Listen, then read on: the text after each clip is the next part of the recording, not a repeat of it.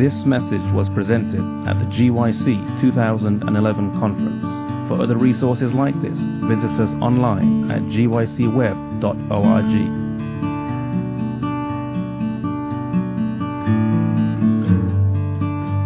Thank you for joining us here at our session. There are several of us here from Harbor of Hope. You've met 4 of our young people. David, Pastor David, Andrew, my son, who's 16. We have a couple more. I have a couple more of my kids here.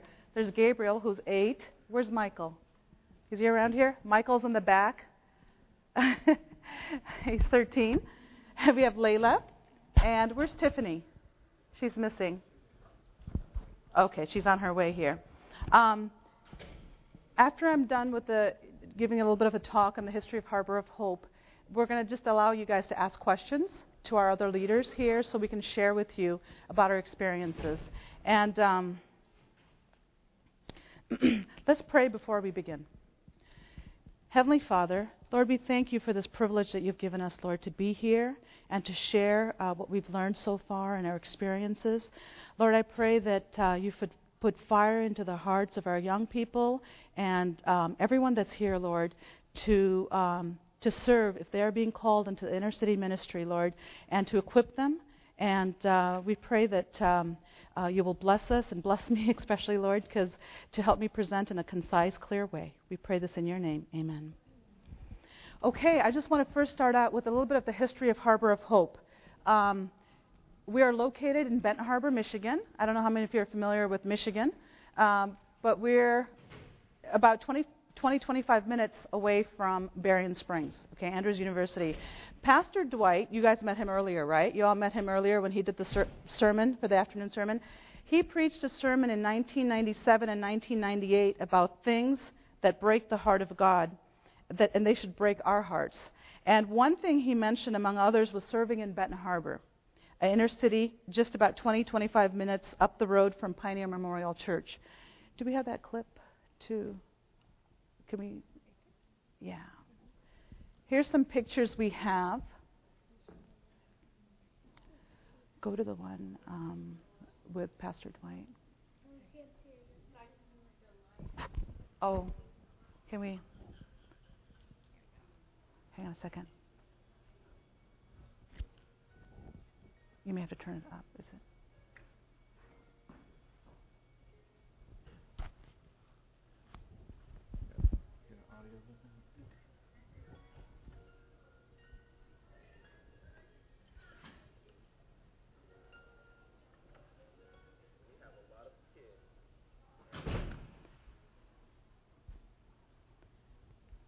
Let's start it from the beginning.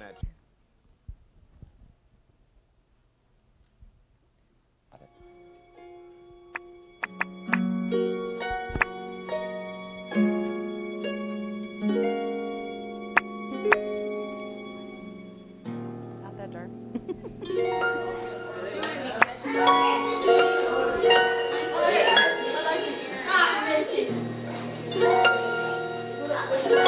We have a lot of kids, and not mentioning the families that they come from, they come to our church. They like being at church, which is amazing to me.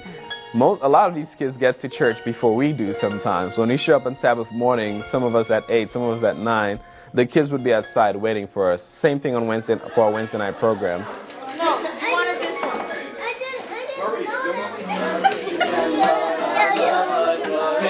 Hallelujah, Jesus brings us glory. What would you like to pray about, Pastor Skip? I'll be going this Just wait, let's listen this over. We want to pray for teacher Angela, that she has a good day and that a good day at her job. We want to pray for God and Jesus and our families who love us.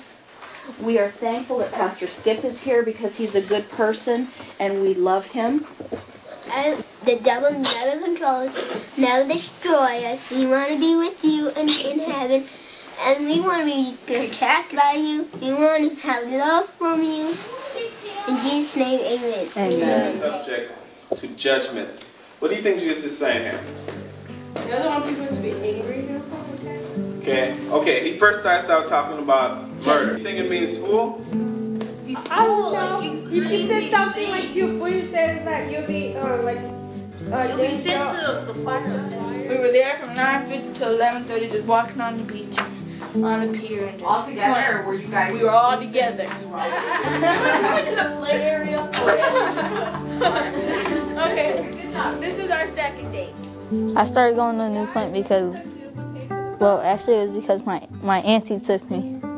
She took me then, and I started going, and that's how I started going. I started coming to New Plant because my cousin told me it was a good church and that I should go. So I went. What'd you think about it? I think New Plant is really good because I like the people who goes there. I like the activities we do, and when we go to chapel, the service. I started going to New Plant because it was the best church I've been to ever since I've been in Ben Harbor, because there's more people there, and you learn more about Jesus and God and stuff. So that's why I go there. When I first went to New Plant, I loved it. It was so cool.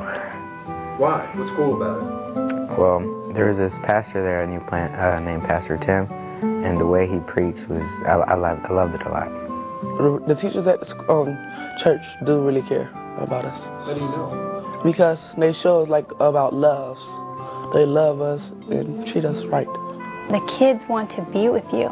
That's the biggest thing. When you're new. Okay. What's the next slide? Okay. You saw a little clip of Harbor of Hope. Actually, what it started out was New Plant. And when Pastor Dwight did his sermon, there was a few students that really took this message to heart. And they went out door to door praying with people. And eventually this led to children's programs. And eventually the kids and the church volunteers wanted a church to invite their families to. And an old congregational church was acquired as a rental. And the church building was from the heyday of Benton Harbor. Benton Harbor used to be a quite ritzy town at one time. And the church was large and had stained glass windows, a huge bell tower. I can't read anymore. Who turned the lights off? Hardwood basketball court and industrial kitchen were all included at a very reasonable price. So in December 7, 2003, New Plant SDA Church met for the first Sabbath in a small chapel located off the side of our current sanctuary. Pastor Skip McCarty, who is a retired pastor of PMC now, of evangelism, oversaw this ministry, and even though he's retired, he's still active in our church. The spring of 2004, the students continued to go door to door, praying with people and inviting them to fall meetings. And in the fall of 2004, we had Chaplain Timothy Nixon had a evangelistic campaign focusing strongly on the teenagers and the youth. So soon after this, they hired Pastor Devine as their minister, and things continued to grow and change. Our situation required us to get a different pastor to lead the church. And in fall 2006, Pastor Yap was hired. He was a seminary student and a retired soldier. And what you're seeing here, some of this was during Pastor Devine's time, and also some of it during when Pastor Yap was there. So somewhere around the end of Pastor Yap's term, the church went from being New Plant to Harbor of Hope. And in 2007, Pastor Walter was taking volunteers involved in Harbor of Hope SDA Church to Chicago to receive training from other inner-city ministries. During the trip, he distinctly and strongly felt God calling him to minister in Benton Harbor and not return to Canada. After praying about this for a month, Pastor Walter resigned his job that was waiting for him in Canada and agreed to be the next pastor at Harbor of Hope. So he's our current pastor now. And Pastor Yap he was soon graduating, and he moved to California.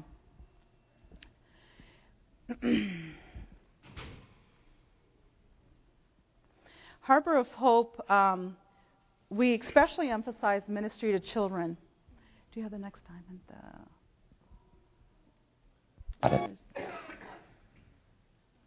with the... Where's the one with the diagram with the children leaving? Okay, keep going then. Okay, go back a little bit. Okay. I remember the events of those days more clearly than those which have happened recently. For what we learn as children grows up with the soul and becomes united to it. See that bicycle wheel that's sort of grown right into the tree there? And one of the analogies that our pastors used with us is children are like trees and saplings as they're growing. You can bend them and you can shape them to more so, and children are more easily influenced than adults. A lot of times we gear our evangelistic campaign to adults, but it's actually studies have shown that it's children who respond more to these type of things. Go ahead to the next one. Children lay the foundation of their faith. Teens have a confirmation of their faith. Oops, did it go? It's all right. This is just a diagram.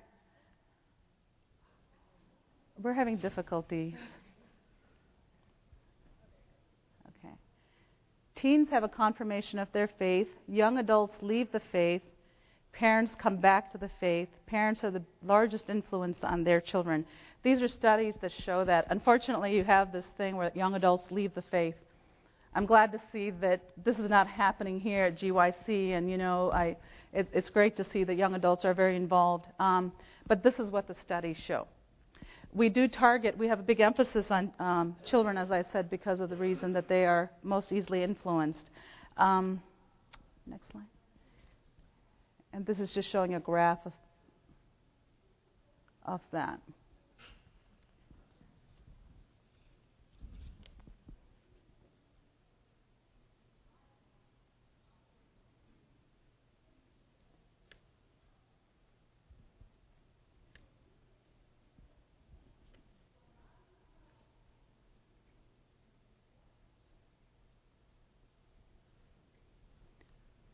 The biggest influence on... Wait, stop right here. The biggest influence on children are their parents. What's that? Okay.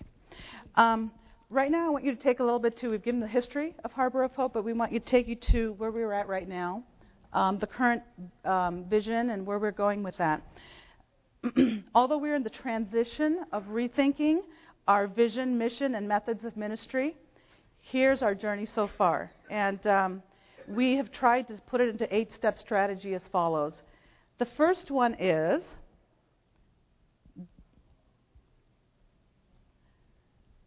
if you want to compare it to a baseball diamond, the first one is that prayer is our pitching mount. So God's word says, not by might nor by power, but by my spirit, says the Lord. So we seek to apply this on a weekly staff prayer meeting. And during church, we give about 15 to 25 minutes of the service to prayer and testimony in the divine service, and encourage all the leaders to have a prayer partner that they can meet with once a week. The next thing is, the second step involved is we connect with the community. Christ's method alone will give true success in reaching the people. In some of the ways we do this, the Savior mingled with men as one who desired their good. Then he bade them, follow me. So some of the ways we do this is we connect with the community. And we do door-to-door visitation and prayer. There is a basketball ministry that goes on a weekly basis. The younger ones are on Wednesdays. We separate them. The young men are on Thursdays. Do we have more pictures of that? Okay. And yeah, why don't we put the video?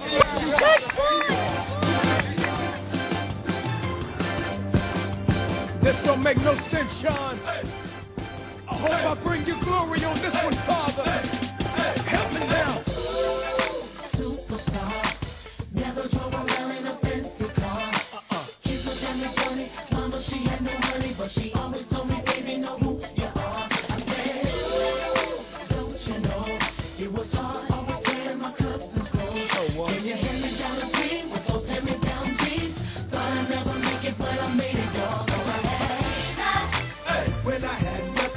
trouble and was up to no good.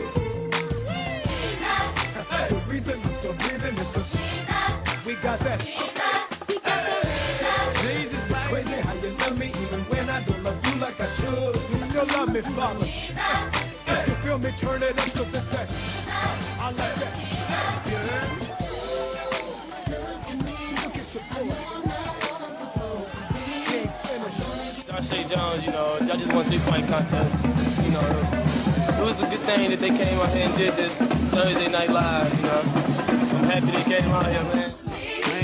I'ma do it terrible, but no one can play me better than you. You know you always win. Hey, when I had nothing, had the struggle, and was up to no good. The reason I'm still breathing is 'cause I got that. Jesus, right? Crazy how you love me even when I don't love you like I should. Hey, what you need? I like this part right here. Yeah. When I think about your name, I go, yeah. How you took away my pain, I go. Every night at the club, ain't no rest at the club. Now Jesus, he be showing me love. They say I wasn't gonna make it, Kurt. I know how that sounds. It's only by his grace I can't say looking him down. Hey, if you love this joint right here, I want you to call your radio station in the morning, and I want you to tell them.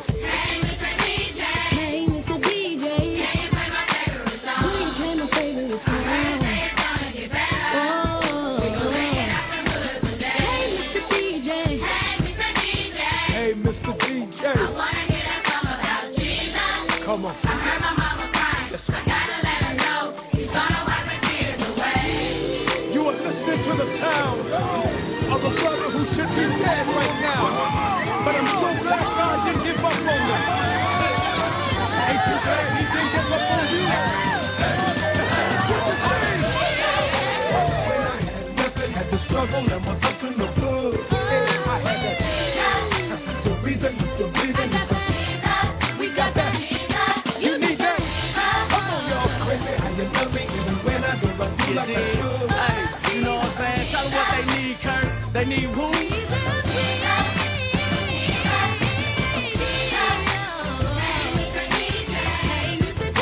I came from nothing, y'all.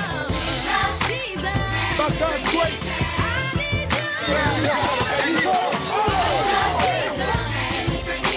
Hallelujah. All you need is let's get it. Young Krause. Jesus Christ. You heard my boy Sean. This is what it is, y'all.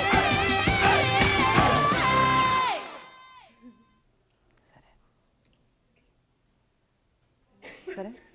Oh, victorious, conqueror, triumphant and mighty, healer, deliverer, shield and defense, strong tower is my best friend, omnipotent, omnipresent, soon coming King, Alpha, Omega, Lord of everything, you're holy, holy is your name.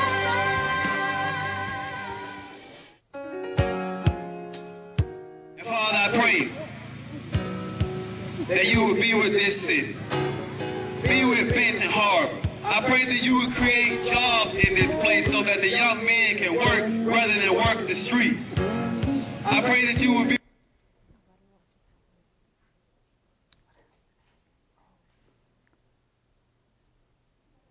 Oops. We don't know what happened. Can you fast forward to that spot? Okay, we'll just continue. We didn't finish, but and we do other things to be involved in the community. This over just Christmas. Before we left, we went Christmas caroling and try to pass out literature about us to the community. The third thing we do programs specifically for the children and teens.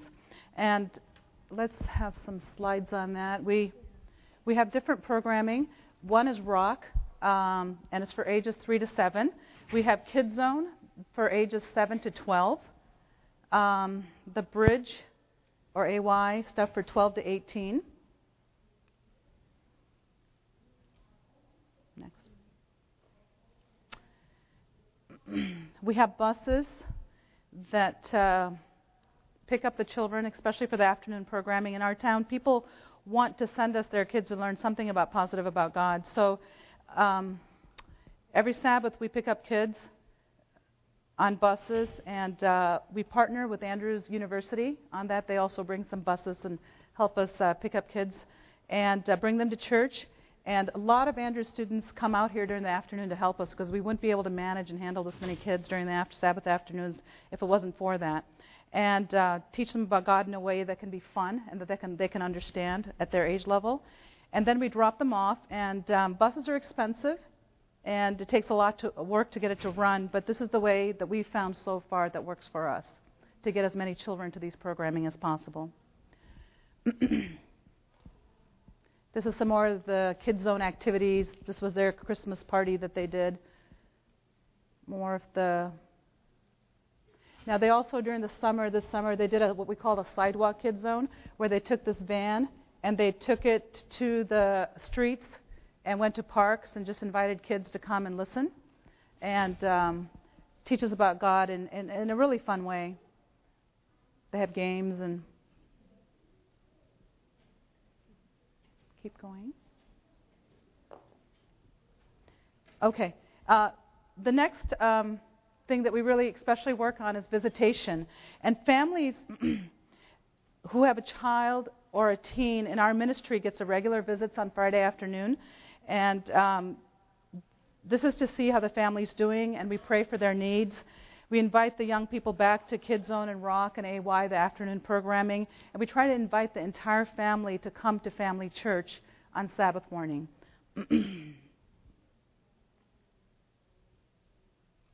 This is family church that we're having here. Could you go back one more picture? Every Sabbath we run a bus in the morning to pick up the adults and kids who want to come to church. If they have transportation, they drive themselves, but if they don't, they ride the bus. And we provide a nutritious breakfast and lunch for everyone. We, this year, have switched up the order of our service.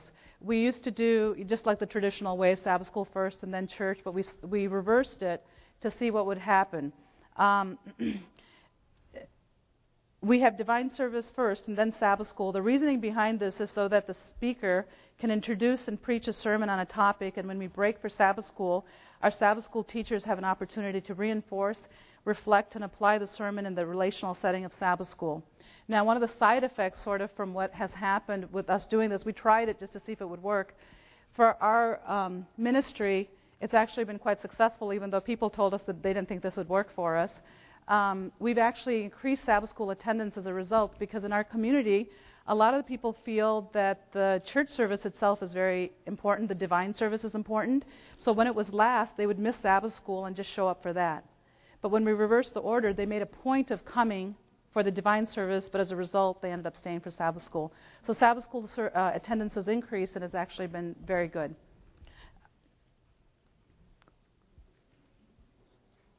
Here's just some more slides of just showing you the meals.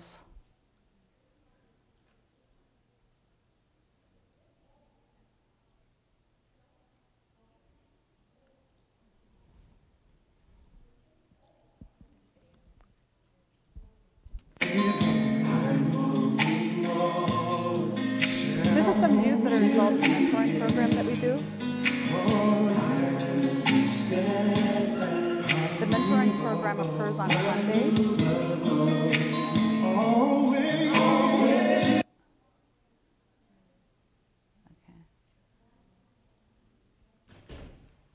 Just to play at church. That's Pastor Walter with his new baby. Okay, the next part of the diamond, the baseball diamond, although we're convinced that parents are the primary spiritual teacher of their kids and the family, it's the basis of society, we have not yet been able to implement an effective parenting program. We're praying and looking to God to bring us passionate leaders in this area of ministry. This is one area that's lacking for us.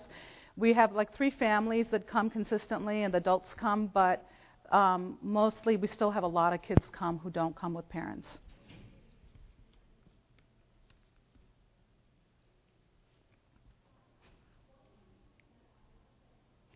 This is one of our parents who come.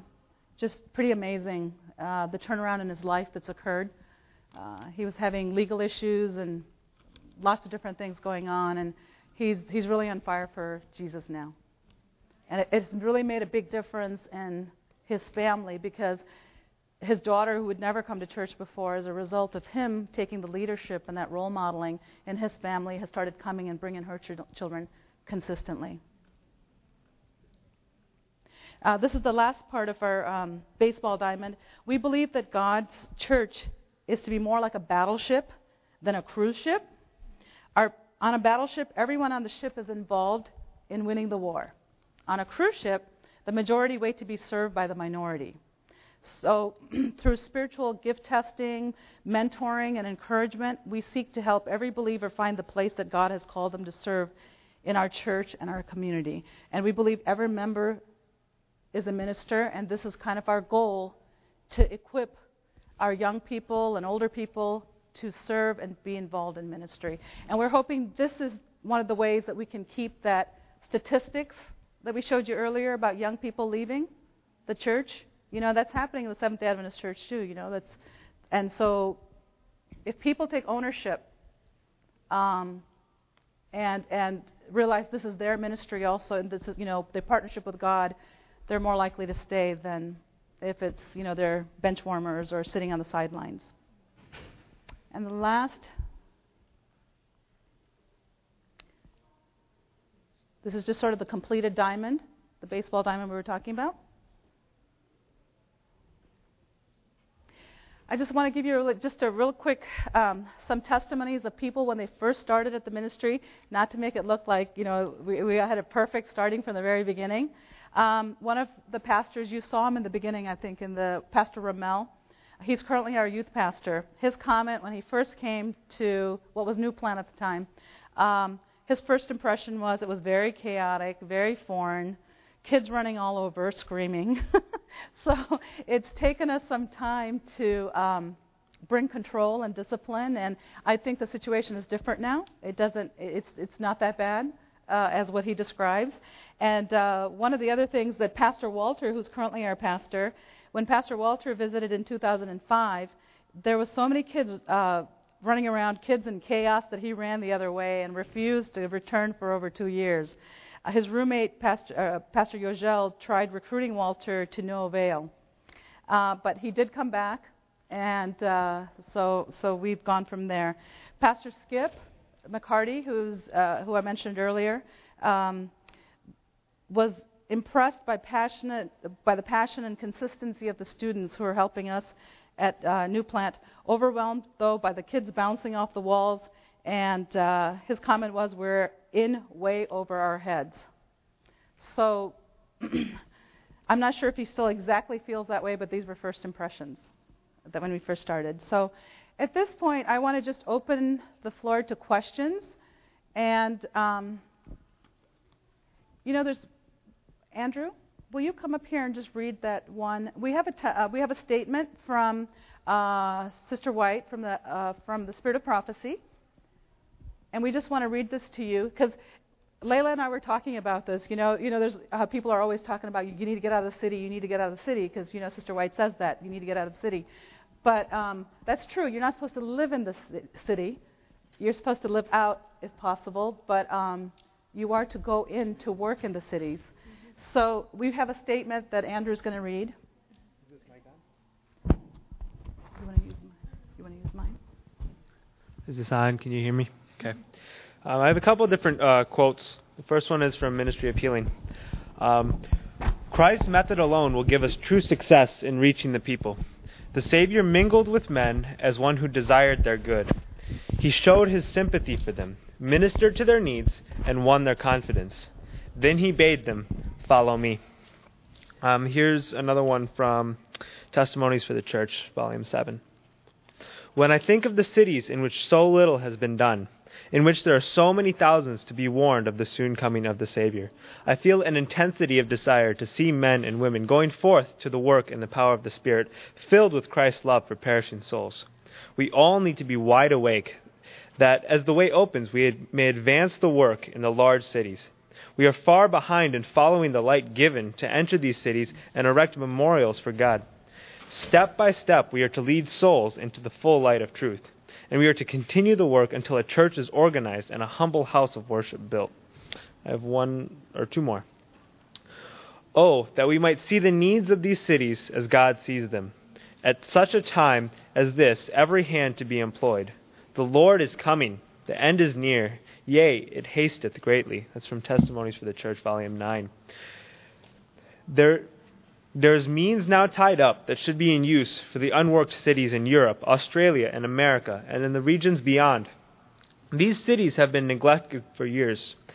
The angels of God are waiting for us to give our labors for their inhabitants. From town to town, from city to city, from country to country, the warning message is to be proclaimed, not with outward display, but in the power of the Spirit, by men of faith. That's from Evangelism, page 428. I would like... Go ahead. Yes, I will.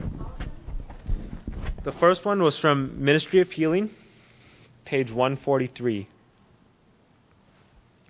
The second one was from Testimonies for the Church, Volume 7, page 40.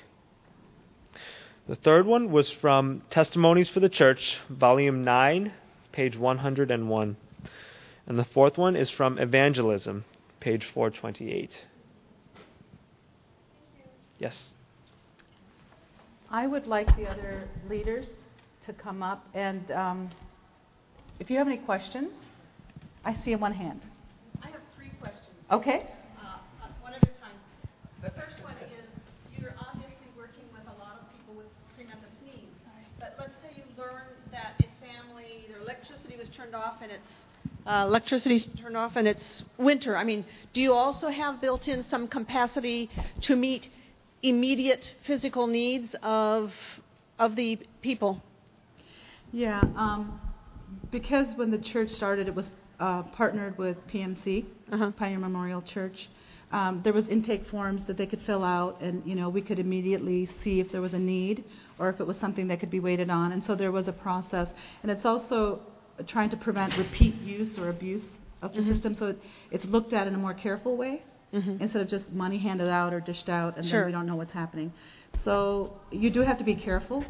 Sure, understand. Because you don't want to enable people with dysfunctional behaviors. You want to actually help them with that. And if there's problems, you want to identify it.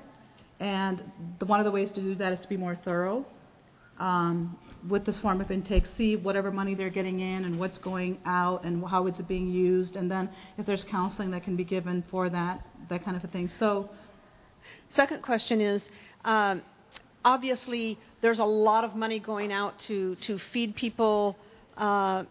What is the funding that you all have? Is Pioneer Memorial, are they still funding that kind of thing? I mean, you don't have students don't have a lot of money on hand. And well, our offering base has been increasing.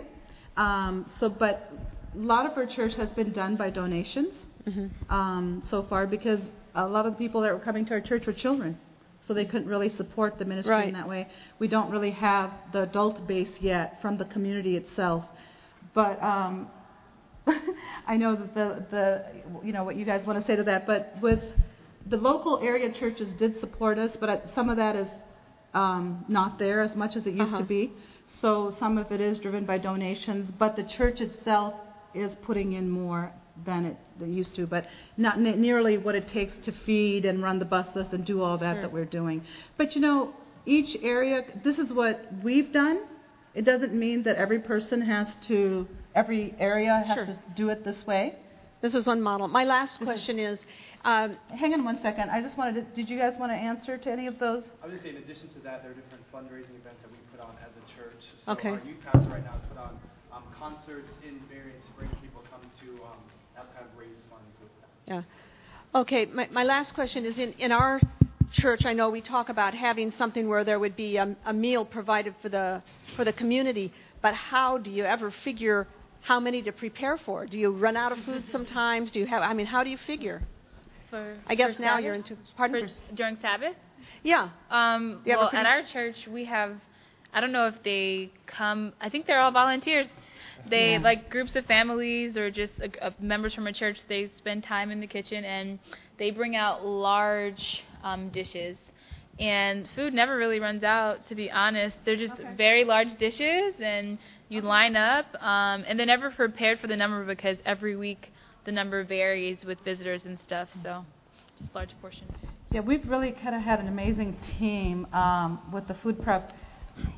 I don't even know how they make their money stretch as much as they do. They're very frugal, but with the nutritious meals they provide us. So, they're very careful, but they do provide. And if there's lots of people, they try to give smaller portions and make people go around the second time so that we'll make sure everybody gets something.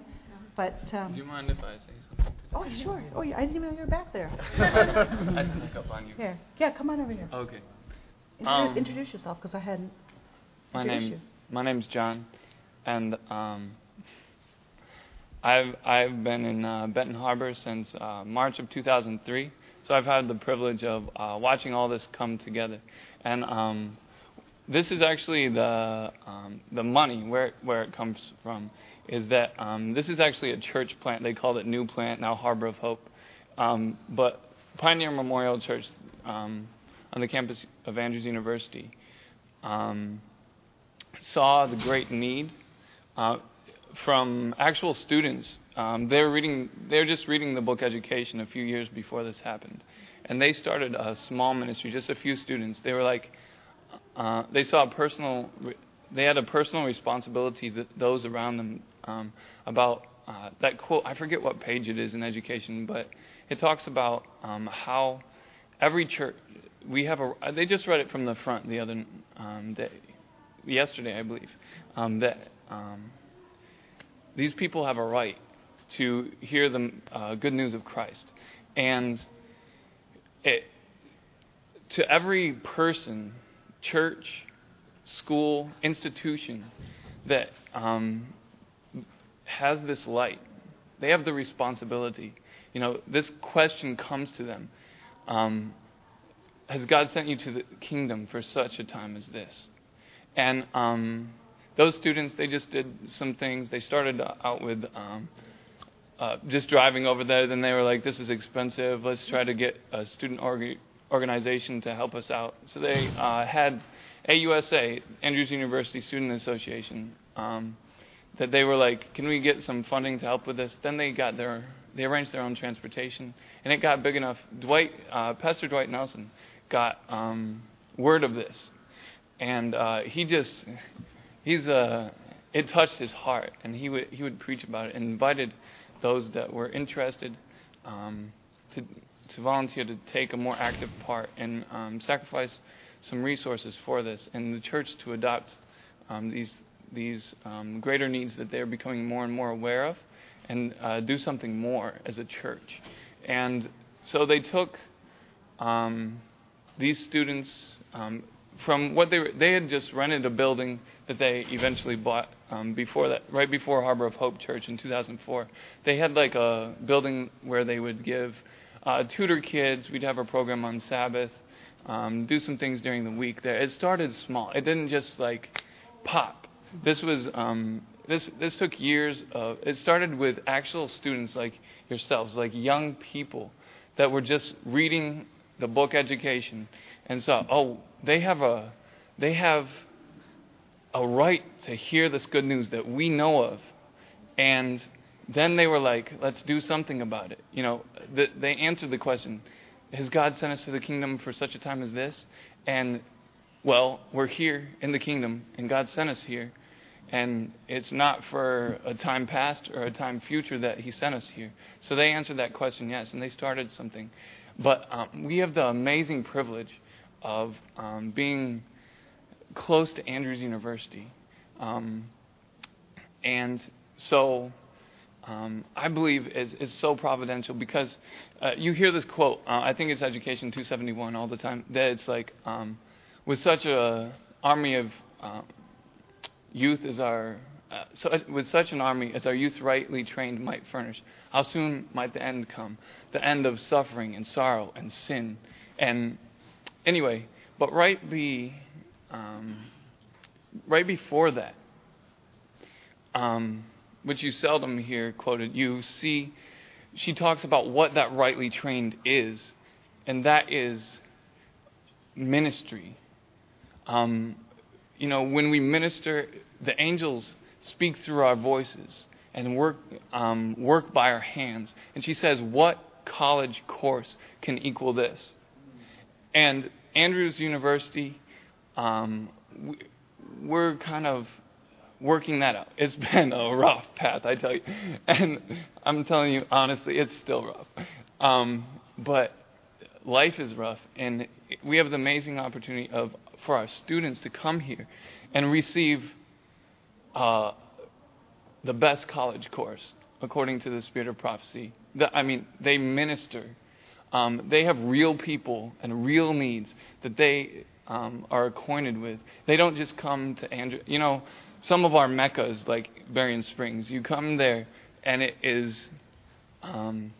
sometimes some of our students, we go years without talking to anyone that is not an Adventist, except in the grocery store. And in Berrien Springs, most people in the grocery stores, unless you're buying something after Sabbath, they're Adventists too. And, or else you assume they are. And, anyway, so we lose touch with reality. And that's, when you lose touch of reality, you can just leave college, leave our Adventist institutions as a person that is what the book Education again calls Mrs. White. You can encounter that danger of becoming an educated weakling. Following the worldly system of education, that brings us to it's always training us to be pie in the sky theoretical and not to be hearers of lots of words and theories and all these things, but never doers of what we know is right. Mrs. White talks about how when if we are acquainted with a need of those around us, we are responsible for doing everything in our power to meet that need. That is, and in Isaiah 58, which talks about how the simplicity, of the Christian walk, the fast that is acceptable to God. It talks about how this was the fast that Israel in Christ's time were talking about. They were fasting all sorts of, and just asking another ordinance. Just tell us something else to do. What not to eat. What another ordinance. But what he said is not the fast I have chosen, to loose the bands of wickedness, to undo the heavy burdens, to let the oppressed go free, and break every yoke, to deal thy bread to the hungry, clothe the naked, and all these things. And anyway, it's been amazing to me to just be a part of that. And but the money, honestly, comes from PMC, Andrews University, and there's lots of Adventists with too much money because they don't see something real. To put it, they're looking for excuses. Some of them are looking for excuses not to spend their money. Others just get carried away with investing in worldly things instead of in heavenly things. But others, they're looking for something genuine to put their money in. And I encourage you, if you have a church that with people with too much money that are looking for something amazing to do, God sent you here for a reason. Go read a quote in Education and do something. Go out in a neighborhood, okay? Like the bad part. Okay, angels that excel in strength, angel of the Lord encampeth round about those who fear him. If you believe that, pray for that you won't be crazy, but you love people enough, you're gonna go out in faith and go to their doors and somewhere you can see, maybe even outside their house, that they need help that only Jesus can give them. You go there, knock on the door, talk to them for 5 minutes, and I guarantee you will have at least 5 times as much gusto to go back again and go to your knees and pray for them and get the cycle moving and grow yourself and go to those. Maybe eventually after 3 or 4 times, you'll have the encouragement to go to your church and invite someone else to help you. And then if you all get together and unified as a church around the needs of the world, which the church is organized for, the apostles, we organize the church for service. Most Adventist churches, we don't understand that we are organized for service. We're not a club, that we're all vegetarians, or, I'm not even going to go there, guys. But, no. But we're organized for service. And when we go there with our hearts aching with the love of Jesus for those that aren't there. I mean, sometimes it's so sad that we can go in our church and in our school and enjoy our blessings without thinking about the people that aren't there, that don't have those privileges. And they can wait on us in the stores, the restaurant, all these places, and we don't think about their salvation. And just get yourself involved. There's another.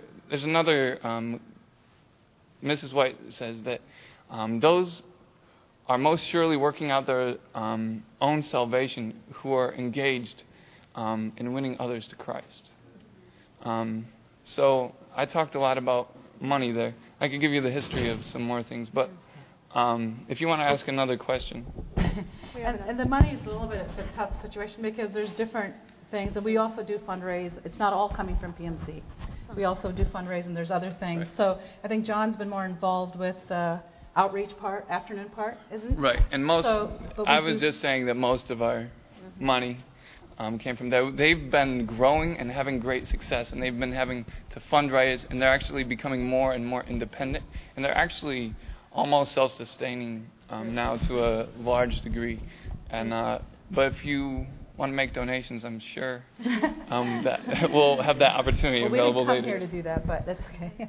Another question? Yes, my name is Shirley, and I live in Houston, and currently in Pasadena. My church is starting a church similar to what you're working with there in Benton Harbor, and it's crossing the city, and we're very new, so it's interesting to hear what you're doing. I have a couple of questions. How long have you been, when did you first start? I'd like to know about how long it's taken you to get where you are today.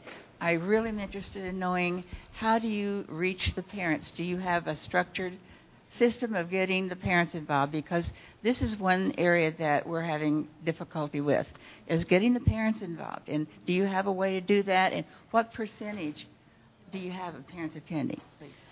I'm just going to answer a little bit of that, and I'll open it up for you guys too. We have had difficulty also with parents attending. I think there's many factors.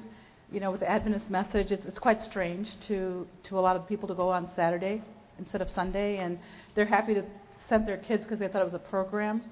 And we do have, like I said, it started out more with the children, but we do have 3 sets of families now, with the adults also coming, and we're hoping that'll increase. But we haven't implemented something specifically to address the parents or parenting. We're working on that. That's our goal for this year, to work on that. So I can't tell you what we've done so far because we really have addressed more of a children's ministry so far. When did you start? We started, like when I mentioned, 1997 to 1988 was when Pastor Dwight did the sermon. Students went out, and it just started out with they were going door to door praying, and then after that, they began to do children's programs, and after that, they found a need to be able to get together somewhere. So it was 2003 when the New Plant SDA Church started in a chapel there, and from there, it has grown, and so from there to now. What is your attendance? How many people are attending the program? For me, I can say about 40 to 60 kids, I would say, on average. Sometimes we get more. Lately, we've been really going over the 100 mark in terms of with students that come and adults that are coming. But membership, I can't give you the exact numbers and stuff on that. We want to kind of speak a little bit about the time to address parents and. Okay, I thought I was going to be loud enough. I guess not. So kind of just to address the issue with parents, what we're kind of doing is utilizing, because since there are a good amount of kids, I'm really using that relationship with the kids in order to continue to build that. Some things that have been fairly successful, I'm going to leave Tiffany talking about one with the mentoring, but we're part of a separate ministry that's separate from the church in Benton Harbor. We're able to go into the middle schools, the public middle school, and go into the public high schools as well, and spend time with kids and build relationships with kids. And just like with kids, adults also, once that relationship is built with other adults, you see them actually wanting to come because they now have a relationship with you. There's a face they can put with it. Something that we did for Thanksgiving, we had a Thanksgiving meal to where the kids brought their parents. And so as leaders of that, we're able to get to know all of the parents. The parents are then trusting us and wanting to come and actually be a part of that. So that's one way that can work. And there's something to do with the mentoring program. Yeah, and from what David said, what we do, if we have a mentor, we never go on the phone and say, "Can I speak to your child?" without speaking to the parent first. So we like to introduce ourselves, ask the parents how they're doing, let them know that we don't only care about your kids, but about you as well. And also with Thanksgiving, we have Thanksgiving dinner. We take the other mentoring groups that I'm a part of. We have about 10 to 14 kids from the church, and we bring them every single Sunday for like the whole entire day. And we focus on different points, whether it's devotion, mentoring, time alone, because we realize that in church there's just so many, and it's hard to get a personal relationship with any of them. So we're starting to do this program year round, having new kids each and every time. And when we have the biggest turnout with parents when we have the children do performances, whether it's at church, or we even had a parents' day to kind of get the parents to start coming in. And so that's what we're working on this semester. Specifically, we're working on discipling the whole family. So we're requiring the parents to come at least once or twice a month to the programs that we're having on Sunday. And it's in our papers and just saying, how involved are you willing to be in your child's life? And that will affect if we'll have the children in the program or not. And so I want them to know that it's crucial that they are involved. And I think that has been, we just started that this year, hasn't it? Mm-hmm. So, and we've had a lot of positive feedback on that. Parents are really starting to get more involved and showing up to church. So I think this has been wonderful. The other thing that we've done also, I forgot to mention, is socials, church socials and activities. So what we try to tell the kids is, you need to bring your parents to these so we can just meet them on a social basis. So some of that has worked, but I think the mentoring program probably has had the most success so far. And just the general, if you check your own heart, the best way to reach a parent is to do something amazing for their child.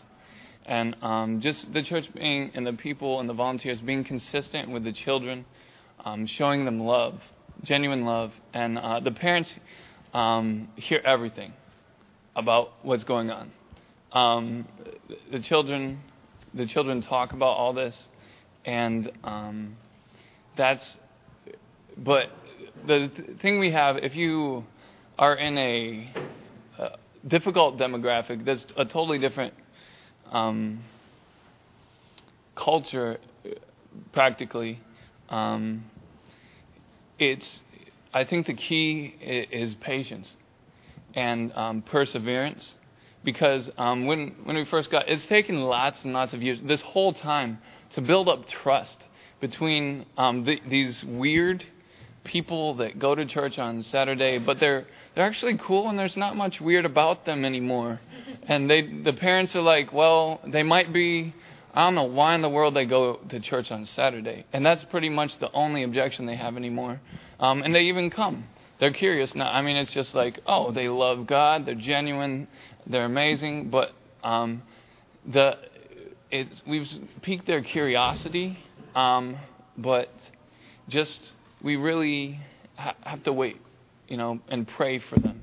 And God is working, and He's getting ready for the harvest. But we need a little. He's helping us to be develop and be more mature as an organization, so that we have something that will stand the very critical eyes of adults. Yes. I have the microphone right here. No problem. My name is Elena. I am originally from Romania. Me and my daughters, we start 3 years ago build a ministry, like it is center of refuge, center for the gypsies in Romania. We have a little problem with the local church. It's the church I was born in. I am the last 18 years I was in the United States, me and my daughters. Both of them, they are missionary. I think it's the okay. And I have a little problem because they are gypsy. They are not educated. They are not clean. They are very, very poor. I know the gypsy in Romania and the oldest in Romania. It's very poor. I have a problem with the local church. Told me not to bring them in the church. Like didn't tell me like that, like to bring men. But it's a little rejected. It's a little, of course. It's a little like let's go to their village and build something there. Do you have that problem? Yeah, we get some pretty stinky people coming in. How can I break that bridge? How can I say it? How can I put in? For us, during church time at least, we've had several people that they just reek of urine or, they smell really bad. It's hard sitting next to them. But we don't make it an issue. Okay. So when they come, and we try, there's one gentleman in particular that I can think of, we try to get into a relationship, talk to them, and then gradually talk to them about cleaning up a little bit more and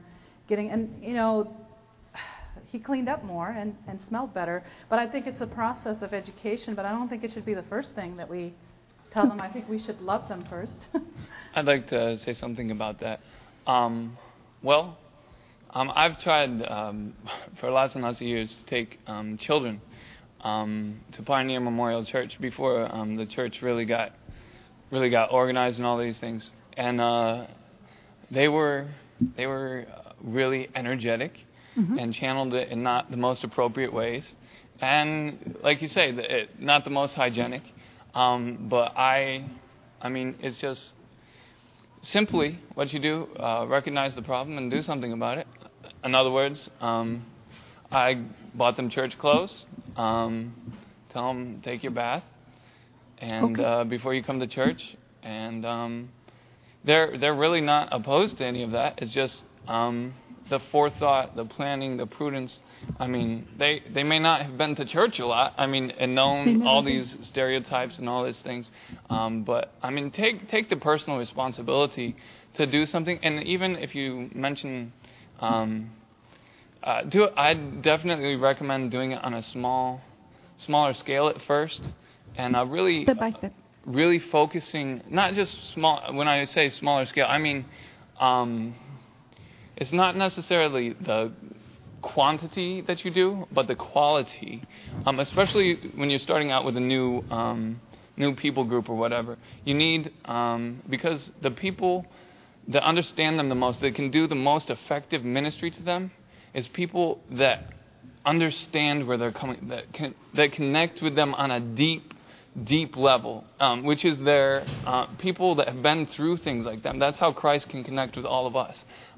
And that's why if you focus on just invest so much into one person, like God invests so much in one human sometimes, and He makes us, He just puts everything into us so it will become an efficient tool for Him. And that's what you'll notice. There's some people that you connect with.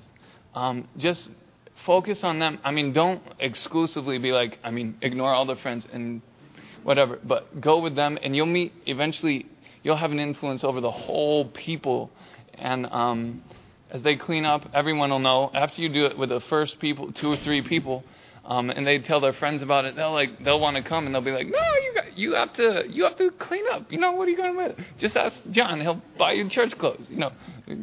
So okay. Did you have one more comment to make? What was I going to say? I was going to say that for us, it's normal for us to come clean because we're used to it. It's something that we grew up in. But for them, it's not abnormal because that's what they're used to.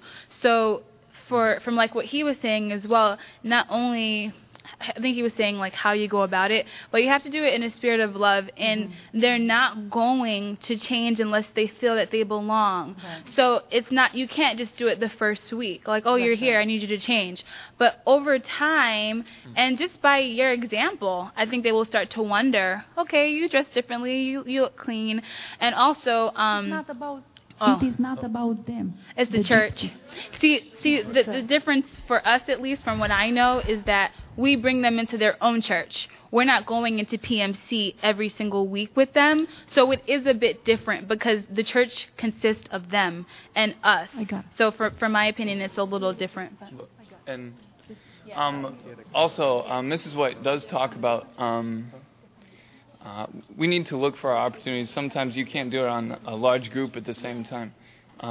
But the way we are dressed, our hygiene, all these things, it reacts upon our mental state. And cleanliness really, there's this quote.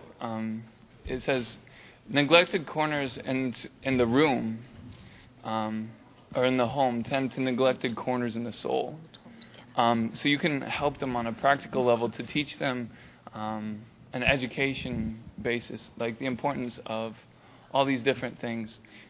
Because if people don't know the reason why, it's not going to last. And yeah.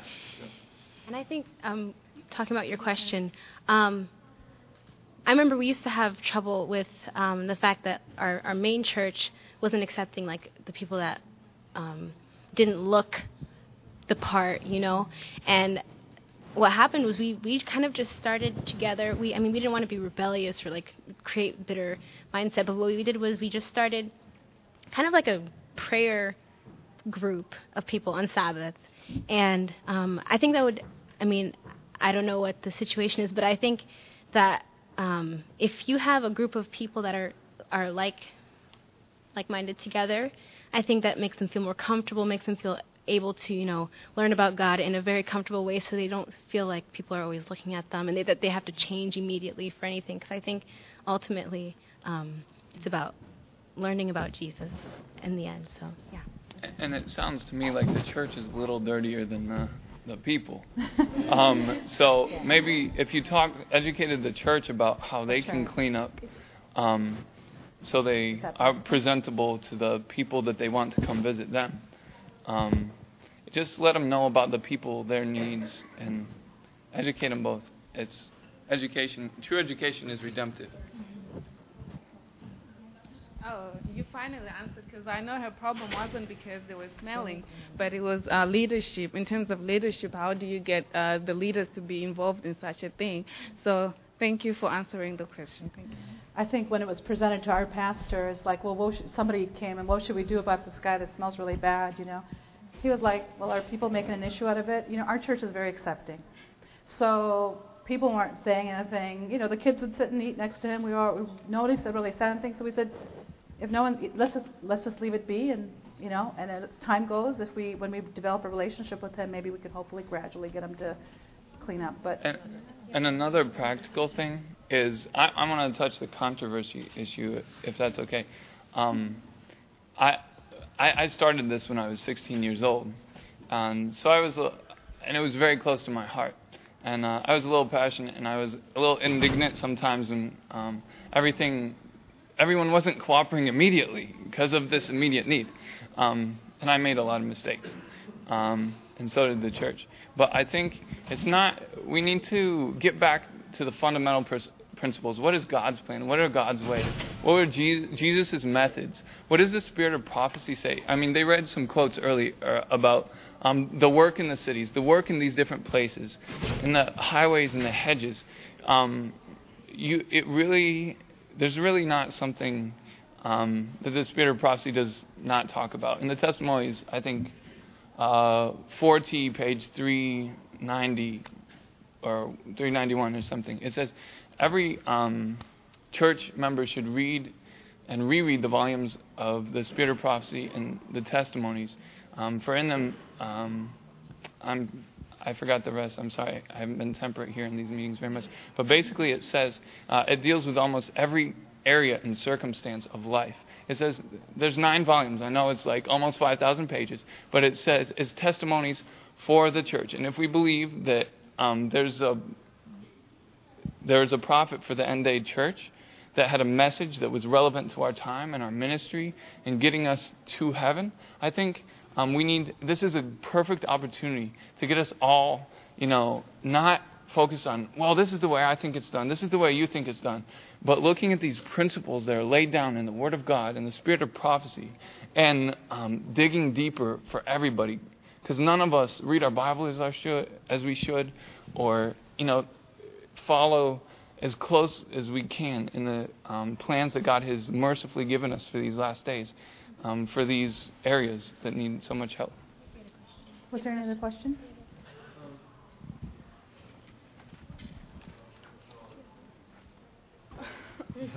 We can. A quick comment. If it's a struggle reaching the adults in my work, I've just finished a medical missionary course. Every one of the customers I've talked to on health, and every one of them is interested in health.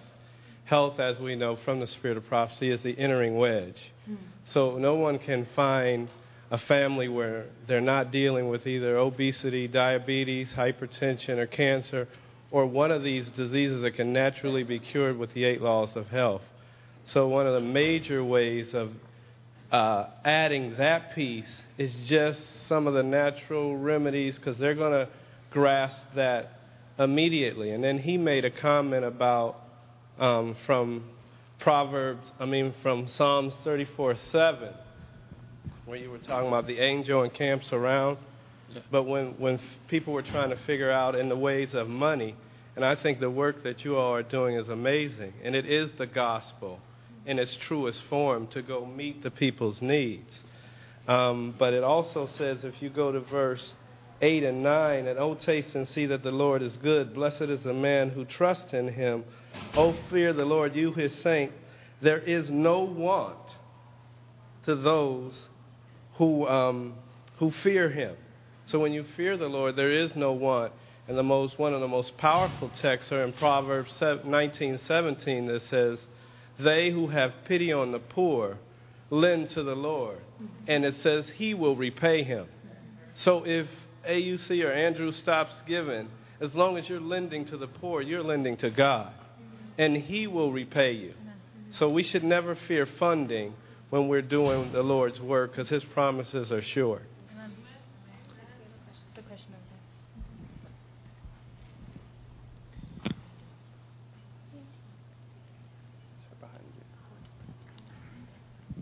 Hello, I just wanted to add, one of the things that I like doing the most is community service work. I like doing that more than anything. I do that pretty much all the time. But one of the things that I do find in the church, I'm from Dallas, but I've been here in Houston now almost 7 years, is that the churches have the structures there, the kitchens, the buildings, but we do everything internally. And it's kind of hard to do anything to get people to understand that you can beat people over the head with the Bible all day long and you can debate. But if you have not met people's needs, they're not going to receive you. And that's, if people would quit saying, what would Jesus do? And then just say, what did Jesus do? You would have the answer to a whole lot of problems. And so my thing is, when you present proposals and ideas to the church, they'll come up with reasons you never believe, like, well, we don't have the insurance. The same people could walk in church and fall, so what's the difference? You don't have to have a service for them to get hurt, But what can you do? Because I'm finding now that I'm having to set things up outside of the church. And then the big fear is like, okay, once they get the knowledge and everything, and then you have to bring them to the church. If the people in the church mind, like I was raised Adventist, so it's not too much will make me just turn my back on Adventism. But if somebody was not raised in it, and they feel like they can get, if they're loved over here, and they're not loved over here, Yeah, I think they may leave. I think we really get your point. I think the answer is James 1:27.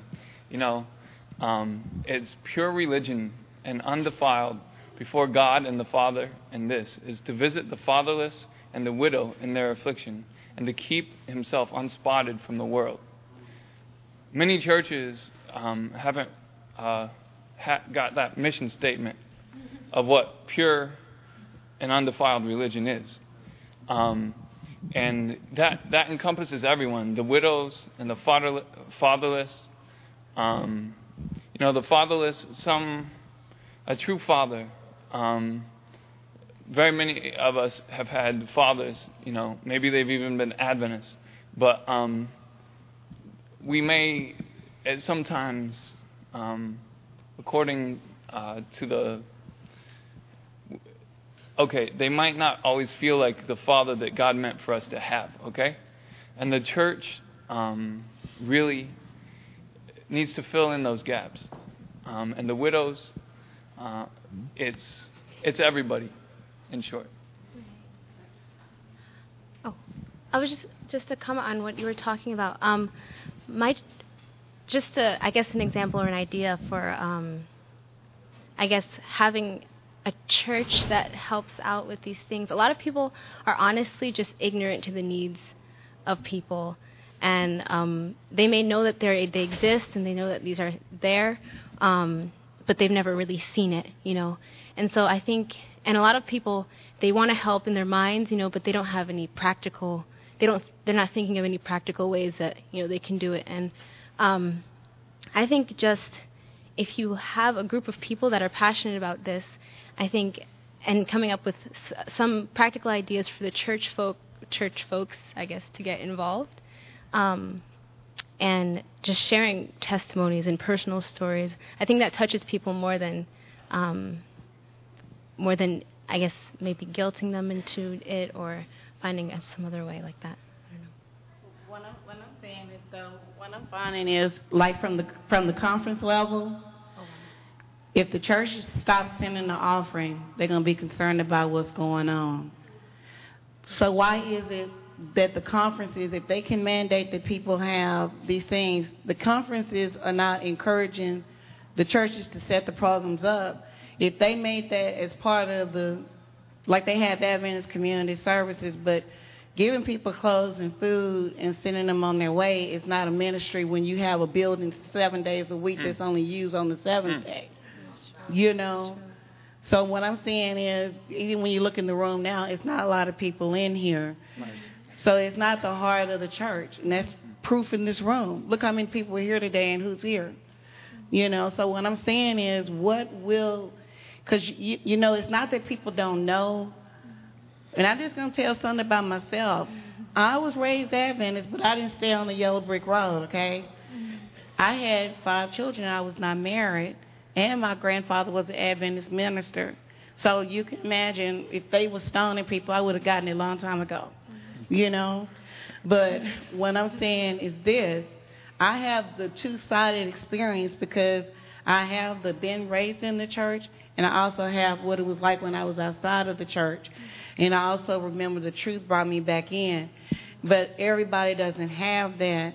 And my concern is when you have that burden on you, and the church is asleep, it's like you're judging, and you can't, if you're judging the situation, you can't help people in situations that you're judging. And that's where the wall is. It's like the education. If I go to somebody with something, then they feel like, oh, that's your issue. But if you feel like you never sinned, then God can't do nothing for you because Jesus died for the sinner. So if you feel like your stuff is not out there, then it doesn't apply to you, then I'm just looking at how do you get to the point where it's not going to come from the inside, it seems like with the churches where they're going to say, okay, let's start the ministry, or let's do these things, or if you bring it, they're not going to receive it. So how do you get it to come from the top down because it's not coming from the bottom? Well, okay, you mentioned several things there, but getting it to come from the top down, we go down to our knees and get it to come down to ourselves, and then we go to church, and it's in the church. And then when there's real, genuine love in us, then it makes anyone that may be in charge of things, that's supposed to be facilitating that, it really doesn't, it helps them want to change. And it helps them see that the members, most of the conferences not cooperating in taking this to the world is because church members don't want to be pushed. Okay? They don't want to get up out of the pew. They don't want you to talk about their sins, okay, or even holiness in a way that offends them, okay, because they're not anything that isn't holy, right? So, and if you had them paying your salary, and you're offending all these people pretty soon, and you had the beautiful children, that were hungry and you wanted to live in a house. Anyway, it puts ministers, administrators in a very difficult position when church members don't do what the basics of getting on their knees in the morning and getting it from the top down themselves. And also, when you're in charge of God's church on earth, which is His military on earth. This is a war. This is a great controversy. And when we're supposed to pray for our ministers, people, our administrators, our president, all these things. We're supposed to pray that the winds of strife will be held back long enough that we can finish this work. And there's just lots of simple steps like that we can take. And maybe Pastor David, do you want to say something to this? For us, we've had a lot of support from the Pioneer Memorial Church and the local churches and also the conference. So I don't know how to. Michigan is awesome. Yeah, so we've been blessed with that. But it did start small, just like we told you. It didn't start out big with people saying we want to do this. It started with just a few students going out. And when I went out and got involved with the ministry at Harbor, I just went to actually congratulate Pastor Yap on the ministry there because he got hired to work there, and I knew him as a friend, so I went to go congratulate him. And I was walking through the hallways. There was only 2 Sabbath schools at the time. I was walking through the hallways, and I felt very impressed to go into the teen Sabbath school. I went in there, and the leader there, she says, will you, at the end of it, she says, can you start teaching Sabbath school? And I looked at her like, what? Because she was going to be leaving in a couple of weeks, and they really needed somebody. And so at that point, that started the process for me. I prayed about it and felt very impressed to go to Harbor of Hope and start there. And then eventually my whole family joined, and it's become a family ministry for us. But I just think that it started out small, even for me. And my only regret is that I didn't do it sooner, that I didn't get involved earlier, because I came about 2 years after it got started. But I don't know. You want to say something about Texas? Because you're... I don't know about that, but I think, that's right. I think was the question, I'm trying to kind of get what the question was. The question, how do you get the conference? What happens when no one from the top is... Say like we have Texas Conference and Southwest Region Conference that covers this area. Mm-hmm. And they're not kind of corresponding with what we think the needs. You have, it's several churches right here in Houston. In fact, it's more, I think, more churches here than we even had in Dallas. But as far as our church being a place where kids know they can come, because even right here in Houston, I've been on panels with CPS and juvenile probation where it's large sums of kids going through their system and kids coming out of the system and kids that need to be adopted. It's just, and when they turn 18, they're done and they're just out there. Mm-hmm. So it's but it's like when you go to the church and you say, okay, they have this program going on. Now they've lost funding, and these kids don't have anywhere to go. They're trying to find a place for them to go. And some of the Sunday churches, they're saying that they think of the kids as being, quote, bad, so they don't want to deal with them. But I'm like, they're going to grow up, and then they're going to be adults caught up in an even deeper system. And it's like for us to sit back as a church and go every week, and because Our kids may not be affected by it. It may be your neighbor's kids that's affected by it. But at some point, it's going to come home because you can't escape it. Yeah. You know. Yeah. As you were kind of talking, what just kept moving on my heart was we honestly can't wait for somebody else to do it. And we are the ones that have to be about it. Because at the end of the day, it's not necessarily going to be the conference that says your church should do this. But if the Lord has moved on your heart, I encourage you to go out and do that. So I grew up in Houston. I actually taught here for 2 years in Fondrenay. I don't know if anyone. Anyway, so in inner city Houston. And so I saw the exact same thing that you're talking about and going, all right, we have these students in the inner city that we're not necessarily doing anything to reach them. And a lot of them are in my class every day. And I realized that I kept saying, why is the church not doing anything? Why is the church not doing anything? And I thought, wait a minute, I see them 5 days out of the week. Why am I at the end of the day not doing anything and waiting for the church to? So then I realized it was something that it was now my responsibility. And that God put it on my heart. I need to do something there. So it started to be like, guys, you just get in my car. I'll pick you up Saturday. We're going to have a good time. You come, we have lunch. Then they started to come to church. And I actually, as you were talking, the same issue that you were talking about, I had, because they come in my car and be like, well, Mr. Spencer, and they have on their jersey and stuff, and I think they look pretty cool. But they come to the church and we kind of feel a little bit out of it. I was like, and honestly, and I was nervous to say this but this is what I did, and kind of take it how you want to. But if that's how you guys are dressing, and you're not dirty, it's just a different way of dressing, and it's not a rule to come to church and be dressed up. So it's like, here's what you have on, brother. We're gonna be wearing the exact same thing next week. And then when something that was addressed, I walked inside of church and I saw a friend of mine looked me up and down and was kind of like, really? And I was like, yeah, I'm here at church to worship. And then that opened up a dialogue. So now let's talk about why is it that you think you have to come to church dressed up a specific way. And anyway, so that's that. But kind of really to address your what you were talking about, I was actually reading a book this past week about Toms, like the Tom shoes, and the guy that started up was talking about it. And pretty much what it was is he saw a need and he went and did it. He didn't wait for anyone to do it because who's going to think of making shoes for something? Like that wasn't going to happen. So he said, here's what I can do within my sphere of influence. And as a result, what's happened is people have caught on. And now people are part of this large movement. So I guess my encouragement there is it seems like you have an experience that is so unique to you and something that's really been moving on your heart. So I would say if you have a friend that can team up with you, what can we do now to transform our local church? And even now moving back to Houston is a little bit difficult for me because I've seen this church model and well, my home church here doesn't quite look like that. And there's no way I can go back to sitting in a pew saying amen, maybe sit down with a couple of friends and then leave, and that be the end of Sabbath. And so I'm kind of at the point similar to you, what is it now? What is the step that we're going to take? I don't know if that answered your question. And I was just going to say, it's a constant challenge. I'm the Sabbath school superintendent, and to find leaders because we're going to be losing Pastor David here for a little bit at least. Maybe he's going to come back in 6 months. We're losing, because so many of our leaders are students.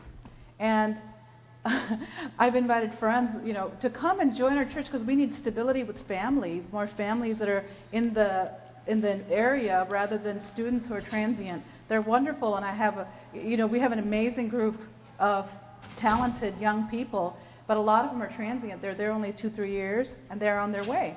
And so we really need more stability in our church to help it to grow too. But it's kind of like what you were saying. It's like, why aren't they coming? I don't know, because to me it's an awesome church. And my kids have really been blessed by it. My kids are all in ministry at the church, and it's been an amazing thing in their life. I think if people could see that, I think, we'd come. They all have, people have issues, and I don't know what they are. But I know we constantly struggle with, so I just said, hey, we're going to do it. I'm not going to worry if the others that we've invited that don't come or not. We're just going to be involved. And I wanted to give a personal, just some advice for all of us to remember that we are living in the last days of Earth's history. And the Bible tells us to endure hardness as good soldiers of the cross. And the Bible tells us to wait so much, but it never tells us to wait on anything except the Lord. And we need to learn to recognize, especially in these times, the moving of the Holy Spirit upon our own hearts, convicting us of what we are to do personally. We can depend on God to tell the church when it's time, but He's telling us when we have these strong feelings, strong impressions from the Lord. He wants us to do something now. thing that's happened for me recently this year was that I went to one of the universities here in Houston with a proposal that I had written, and it took them all the way from like June to this month to kind of go through the process. But they presented it to their board, and they approved it, and they're going to do a partnership with me where they're going to even fund me and get me organized and everything, because we like kept trying to push the way through the church, and it wasn't coming, so I had to take it outside the church, so it's being done. Persevere. Well, my question is, I know you guys are doing whatever you're doing, and I've always had this burden that I think, the reaping process is a process. You sow, you have to nurture, and you have to reap and harvest. And I'm part of this ministry in Texas that we go door to door. We leave our CDs. We do the same thing, but door to door. And then every time we leave a sermon, we ask if they have any needs. But after a while, you go out to so many doors. Sometimes, God, you see God is working in His people. You see people are responding, but then you hit a wall. Like how does your ministry kind of complete the whole process of the planting, the reaping, and harvest? Because I feel like our ministry ends up just almost halfway on just you just plant the seed, but just even sometimes the sowing and all that, it kind of dies. We just kill the crop before even get into the harvest. So I know you guys are doing the food, and that's part of your planting. How do you, if you could just tell me how you managed to finish the whole season, the whole process to the harvest, to get somebody to be baptized and, being Adventist, that would really help me a lot, and probably help me in my ministry. Another Bible verse, and then I'll let Tiffany address this. We've all heard, in the morning sow thy seed, in the evening withhold not your hand, for you know not what will prosper, either this or that. We need to evaluate ourselves and not, take our expectations as God's. It's like He has, we remember how long it took us. Maybe we were in the church. Maybe we came into church. We're still growing, and lots of people take a long time to make a baptismal decision. But I think we need to recognize, that this isn't exactly what you were saying, but we just keep in mind, we trust God that He will do what He wants through us as He asks us, as we ask Him to do that. And Tiffany was going to talk about the actual process we use to follow up. I was going to say what Layla said. It's God who does the harvesting, and God gives us the ability to plant that first seed, and after that, you have to continue to, in my journey along the way, there have been a lot of kids who have come at one point, and then they just stop. And then years later, I'll see them, like, in school or something, and I'm like, man, God, I let that one get away. And God's like, no, that one is still mine. It's not my job to make sure that they get there, because that's the Spirit's work, and God's going to bring them there. But I had to realize that wherever God uses me, I have to make sure that I'm doing everything He wants me to do there. Sometimes I want to do it in all the places and follow them the whole time throughout their lives, making sure, they get there, and that I'm not losing them along the way. But I learned that I can't be that many people all in one. So whatever I do with all my might wherever God puts me. And if that means I'm only going to see that child maybe for that year, because God forbid, they might move away. But I have to make sure in that time I'm praying and I'm asking God to reveal to me how much do I need to pour into this young person, because once they leave, they might never receive that same love from a church again, you know what I mean, or from people who care about them. And also, because of technology, even when someone leaves now, you still have cell phones, there's still text messaging. So you want them to know that even though they leave, that you're still there. And I think David had mentioned this before at one of our meetings. You begin to have an influence on someone, was it like after 6 months of like being with them? You said something like that. Like, it still takes time. So I don't know like how it would be if it was like, oh, I only had a week with a child, but then that would involve, more prayer and more understanding of what I can do. But it also does take time. So if you feel like you you're at a block and it's like, man, it's only been like 3 months, and this kid has been on fire, or the family, and now they're, not wanting to come. Keep praying, because it takes more time than we think, and keep being patient. Did I answer your question? Well, I just want to add a little bit more to that, because you asked specifically what do we do and some of the things. No, but I appreciate that, because I think that's really important, because I know I used to stress that a little bit, like if they don't show up to Sabbath school, what's going on, But I just said, this is God's ministry, and He's using me, and He's using you, He's using everyone here, and like you said, it's not for us to completely sort the whole thing out. But what we do is our plan for the church, okay, is the afternoon programming, like what John and Layla are involved in, is our evangelistic tool. Okay, that's the evangelistic tool that brings the young people in. And, sometimes we've had over 200 kids attending the different programming that I showed you with the rock and all the different things occurring. From there, our hope is to invite them to church. And sometimes, we've actually had to tell the kids to, we don't invite as many to church because we can't handle that many. We can't handle as many kids sometimes who want to come to church because we don't have enough adult staff to, it sounds bad, but that's the situation for us. So from there, once they come to church, the mentoring occurs more intensively. It's progressive. We find the children that are more attending regularly of Sabbath school and church tend to be discipled in a deeper way. They tend to make more commitments. And from there, if they're interested in Bible studies and baptism, we go from there. But we're also trying to implement where once they're baptized, a discipleship process for a year or two where they're actually taught and trained, and there's a very purposeful way of discipling them.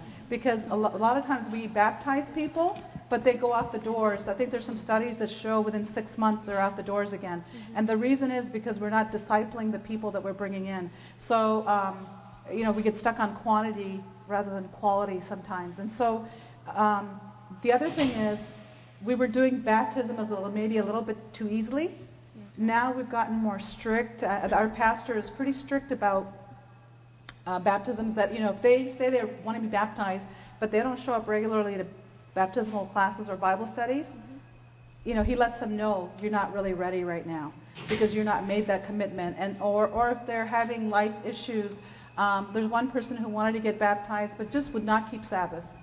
Just thought it was outdated and wasn't something that was important in her life, but came to a crisis sort of, and we're letting her know that these are some issues that are very important if you're working towards that. With the kind of ministry that we're involved in, and probably what you're involved in, you may not see rapid return. Like you're saying, it may be a long-term process that's going to take a while before you really see the fruits. So you got to be patient with it. And I just know that some of these problems that we have in our community with the generational issues, there's some of our people that have had generational issues in their life, and that's been passed on, through generations. It's difficult to break some of these things for them. So, there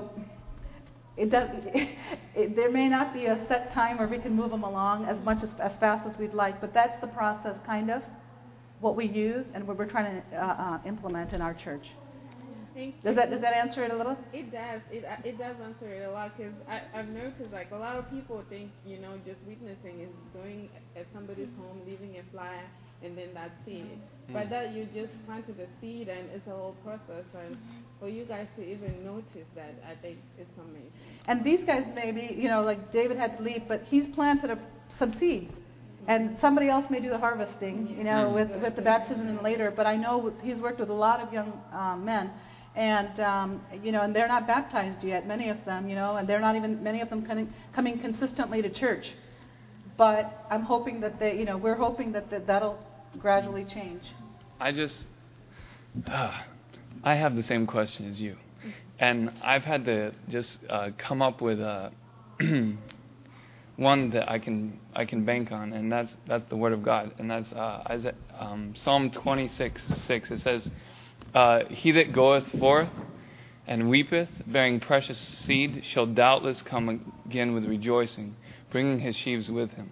And I've been working with this certain family, and for almost 9 years now. And none of them are baptized, and none of them even come to the Harbor of Hope Church. But I see God moving in their lives, and they just love me to death. And I know that it's not me that they love. It's Jesus in me. And I just bank on that text. If I put in the tears and the time, then God has given His promise that I will come again with rejoicing, bringing my sheaves with me.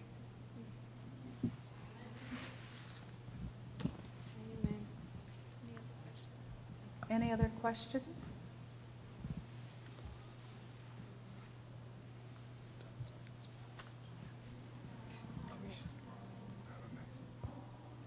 I just want to really encourage, as a parent, I really want to encourage those of you who have children, get your children involved. Because I really think this is a big problem within our church. We let our young people be bench warmers for too long. They don't get involved, and as a result, they go out the door. So if you want your kids to, stay in the faith and be strong, get them involved young. My youngest one, like I told you, he's 8, but he helps out with Kids Zone in the afternoon. He stays there, he helps set up, take things down, put chairs away, and he feels good about it. So get involved.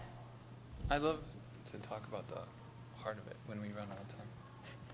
I think we're at the end. Oh. Well, you guys, one thing that Jesus says is that they will know. I'm sorry. Anyway, it's very important that we have love for one another in the church. And for the people that were everything, that's the love, that's the motive that Jesus runs on, is love. And it says those that are teachers, they should not only be whole-souled, but large-hearted. And I for one, when I came into the, I got involved in this ministry. I was just a kid. I had just turned 16 years old, and I was just a very kind of frustrated kid. I was frustrated with the church. But I loved Jesus, and I didn't really feel like I fit sitting in the pew, doing not much, or just listening to more and more sermons. So I was really grateful when I had this opportunity to go to Benton Harbor and just hang out with kids. I connected with them because I felt like I skipped a lot of my childhood through certain things. And I really connected with the children. And they are really the reason that I've developed as a Christian at all. I have so much more I need to do to develop. But just the heart and soul of it is recognizing of ministry, is recognizing that they're just like you. And we're to go tell them what we know, what we have seen, what we have felt, what our hands have handled of the words of life, of Jesus. We just tell what we know. We don't have to go be hypocrites telling them, about this belief that we have that like we know the reason why it's number 28. It just changed from 27 to 28. How we don't have to go tell those to people. But the book Education has helped me so much in just understanding that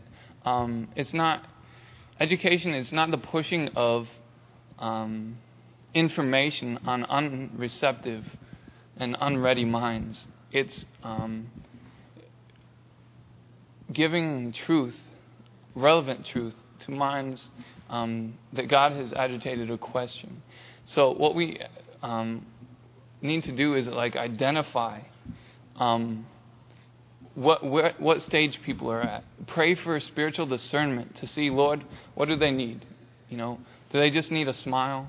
They just need to see that I'm genuine. It takes years in these kinds of environments where the city government was so corrupt. Everything in like Benton Harbor is very, very corrupt, and all their trust places have disappointed them. I mean, they have spiritual discernment.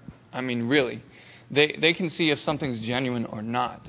And they look around everywhere. And unless you stay there and get their attention, the kids, they won't obey. They're like, who are you? I mean, this little kid. I mean, he's like, who are you? I don't have to do what you say. You're not my mommy. You're not my daddy. Leave me alone. And you better not touch me either. So they go try to make some trouble. But if you're there over and over again, they begin to love you and miss you. And that's what we really need to do, is just look and see where they are at and develop that relationship. Just like we are developing it with Christ or develop it with any other person. We have to mingle with them like Christ did, as one that desires their good. And then bid them follow us. When we show them, very rarely did Christ rebuke sin openly. I mean, like on specific sins. He caused general principles to be heard in the hearing of large multitudes. And they were all to examine their own hearts to see if they were convicted of any of these, of sin, and listening to any of these truths. And often they didn't even think of their sins, okay? He didn't hold this up before them because, like in Benton Harbor, we've recognized that people, they know their sins. A lot of the parents just don't come because they have a sense of guilt about them. They know they shouldn't drink. They know they shouldn't smoke. They know they're not the parent they want to be, and it breaks their heart. They know they're not healthy, but they just don't have money. It's a frustrated system, and everyone has disappointed them. That's why we must give them Jesus, who'll never disappoint them. And even the churches, even the various nominal churches in Benton Harbor, they're often sponsored by larger churches in bigger cities that notice the huge need and crazy statistics that Benton Harbor has. And they send people to start ministries there. But they end up being just like, they end up giving a couple backpacks out and food here and food there. And it's not valued by the people because it's not given with love. And they fight over, oh, that's not the color I want. This isn't the color. And you end up seeing all these outside one of these big rally, giveaway things. You see half the stuff laying in the street still, because people were like, oh, I didn't want that color. I didn't want this. It's like, and they don't care because it wasn't given to them with love. And every truth we have to see when we're ministering to other people, we have to make sure that it's given with love so it means something to them, however small it is. Because when we give people something small, when it comes from God, He doesn't know how to do something small. He's so big, He's so infinitely large that God does not do anything small. And just like taking a bite of some fruit caused all the problems in your life, and maybe you didn't bite I know you didn't bite the fruit, but Eve and everyone, there's no reason for sin, there's no rhyme, but and the devil is real, the great controversy is real. But what we have to do is we all got to stick together here as people of the planet Earth that are under attack by an enemy that doesn't want to know how much our Father loves us, want us to know how much our Father loves us. And we need to love our brothers and sisters and recognize each other, every color we have, every sex, gender, everything, every difference that we have. It just should bind us more closely together in Christ's love. And we're going to have a prayer. Oh, if you have any more questions. Does anyone have any more questions? We're just going to ask one more question. Oh, okay. Our last question was, for us, I was going to ask, what do you think is the biggest challenge as we move into the future for our church, Harbor of Hope? And I guess to that, I just wanted to say, for myself at least, sometimes our biggest challenge is ourselves, and how much we allow God to use us in ministry. And we can't depend on ourselves, because if you're self-sufficient, you're not going to thrive. You're going to get tired. And so the biggest challenge for me would be, how much am I going to rely on Christ to open doors and to move for Harbor of Hope? Because at the end of the day, Christ is coming back for the people that he loves, and he wants us to know about him. So if we lose sight of him, then we've lost it all in general. And another thing, I guess, another challenge that we face is the parents. And I think this year we're going to see if our methods towards reaching them are effective. And that's going to be a beautiful thing, because once we have the whole family, then a lot of walls are going to be broken down. They're probably going to start inviting their own families. So ministering to the family is going to be a big thing for us this semester as well. It's a challenge now, but I pray it becomes a victory after this year. Did you want to answer that question? Or are you okay with you're okay with it? What is the biggest challenge as we move into the future? I know. Oh, go ahead. There's a question. I just wanted to make a comment, because as he was speaking and he said they didn't give it in love. I would like to say it's not that. It's that they didn't receive it in love, because I could give you something in love, just like Jesus died for us on the cross, and a lot of us don't receive it, Jesus in love. Right. So therefore, I believe when he said they didn't give it in love, it means that they didn't receive it with love. And that's why they have it, the backpack or whatever, still there. That's what I wanted to say.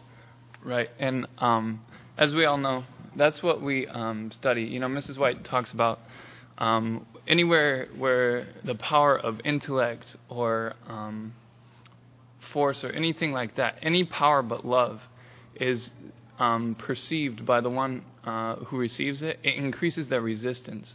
And we have that responsibility to make sure that it's manifest. The love is manifest to the person we're giving it to. You know, I've given lots of things to people with love, but they couldn't see it. It was not anywhere near their language, and it made me sad. But yeah, I didn't mean to judge the motives of anyone. I don't know the motives of anyone, but I just saw a lot of the stuff they gave away in the street, and I don't want to see the gospel in the street. And what I wanted to say, because if I have my kid, if I have my daughter or my son or whatever, and I could give them whatever I want to give them, I love them with all my heart, with everything that I have, but I'm giving them the gift of God, but they don't want it. They're not going to accept it, even though I'm giving them in love. All I have to do is just pray for them, and just let them come. So that's kind of where I was trying to say. A lot of people don't know how to receive stuff in love. Can I answer your question? One of the I will. One of the things that he mentioned too is the relationship.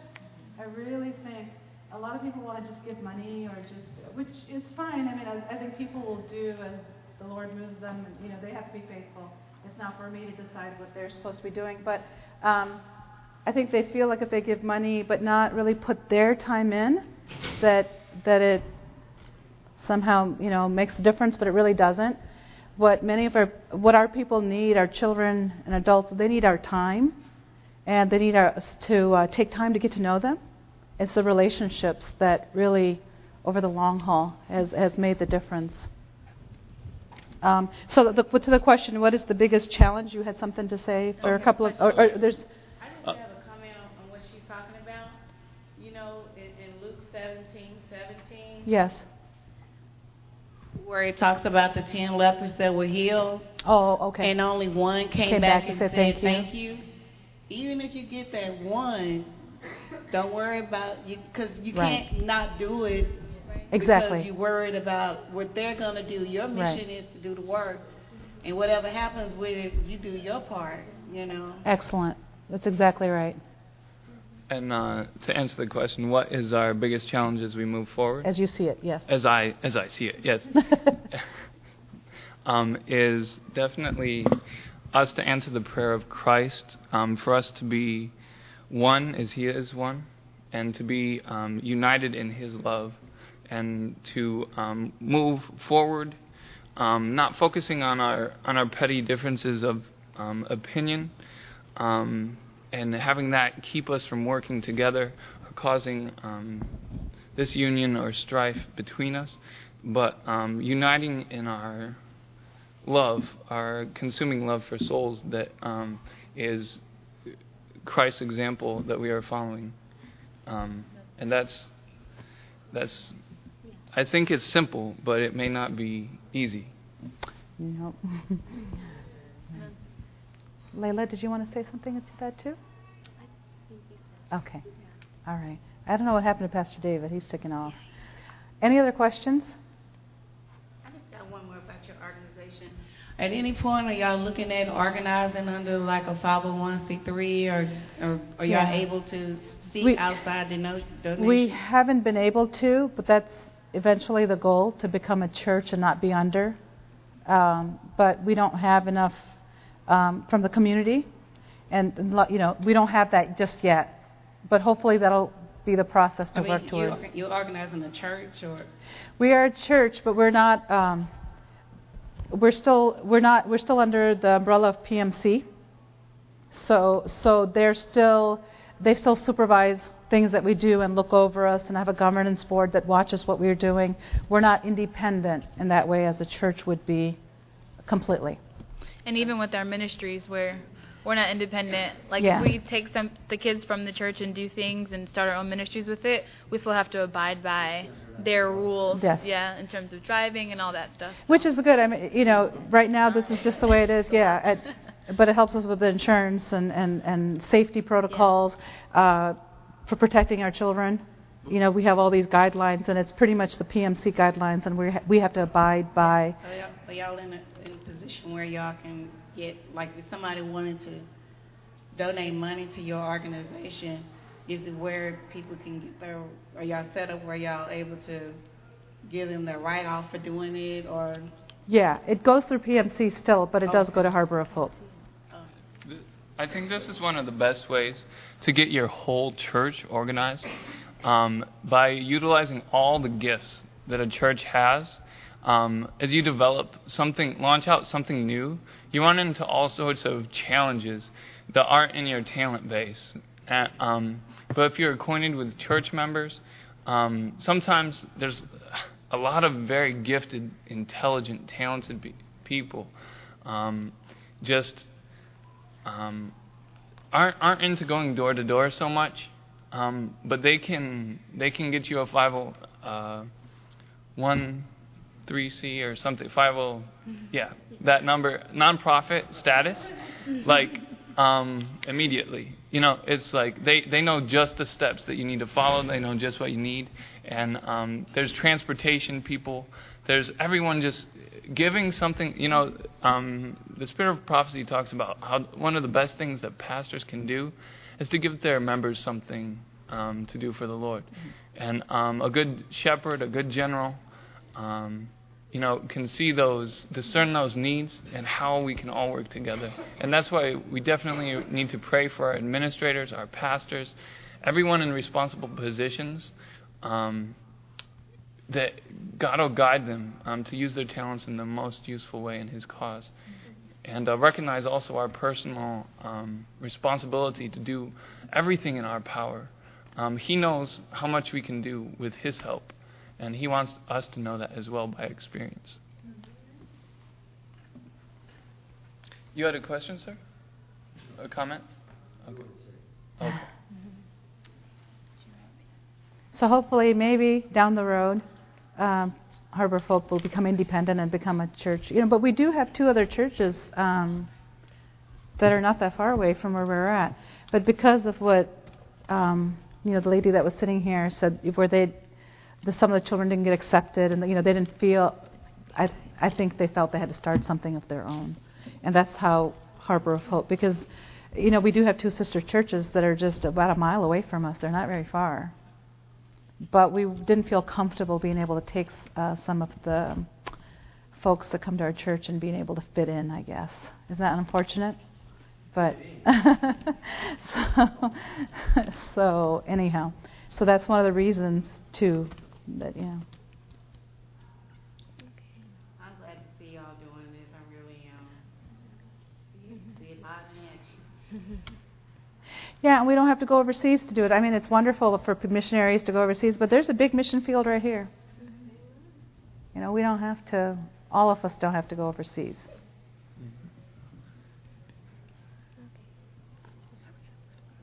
And we would encourage all of you, especially if you live in a city, to read Mrs. White's counsel on the cities. We read a couple quotes from some of those passages, but she has lots of detailed things that will really touch your heart and give you a direction to help get you started on the right path. One of those, I don't know if you guys wrote down the references for those quotes earlier, but they're usually somewhere within very enlightening chapters on the topic. And most of the people in the world live in cities, and we really need to prayerfully develop ways and means to take the word, the gospel to them. And there's no time to delay. The work is closing up fast in some of these cities, and we definitely need to pray for these cities and for the workers there and how we can be involved in every part of the Lord's cause ourselves. If there's no more questions, we'll just pray and wrap it up. John, do you want to say the prayer for us? Closing prayer? Or do you want to? Were you going to? Good. Dear Father, thank you so much for the opportunity to help people in need and just to get to know other people and to be able to do service for you, Father. We know that this is a privilege to be able to reach other people, Father. So I ask you to give us wisdom and help us to know exactly what to do and help us to lean on you and to trust in you and to fully devote our lives to your service and to what you want us to do. And help us to constantly be filled with your Spirit and to be constantly filled with you and to constantly reach for you and keep our eyes on you so that we can show your love and your patience and your peace and your gentleness and your kindness to everyone that comes in contact with us, Father. And be with each of these people that are here and their different dreams and different ministries that they want to get involved with. Be with Harbor of Hope as well. And help us to be able to reach every person that you want us to reach, Father. Help us to be able to be effective and so that you can come very, very, very soon and take all of us home. We're kind of sick of this world and we really want to go home, Father. So help us to be able to plant those seeds and to open the doors so that you can come very, very soon, Father. In your name I pray. Amen. Amen. This message was recorded by Fountain View Productions for GYC. GYC, a supporting ministry of the Seventh-day Adventist Church, seeks to inspire and equip young people to be vibrant, Bible-based and Christ-centered Christians. To download or purchase other resources, visit us online at gycweb.org.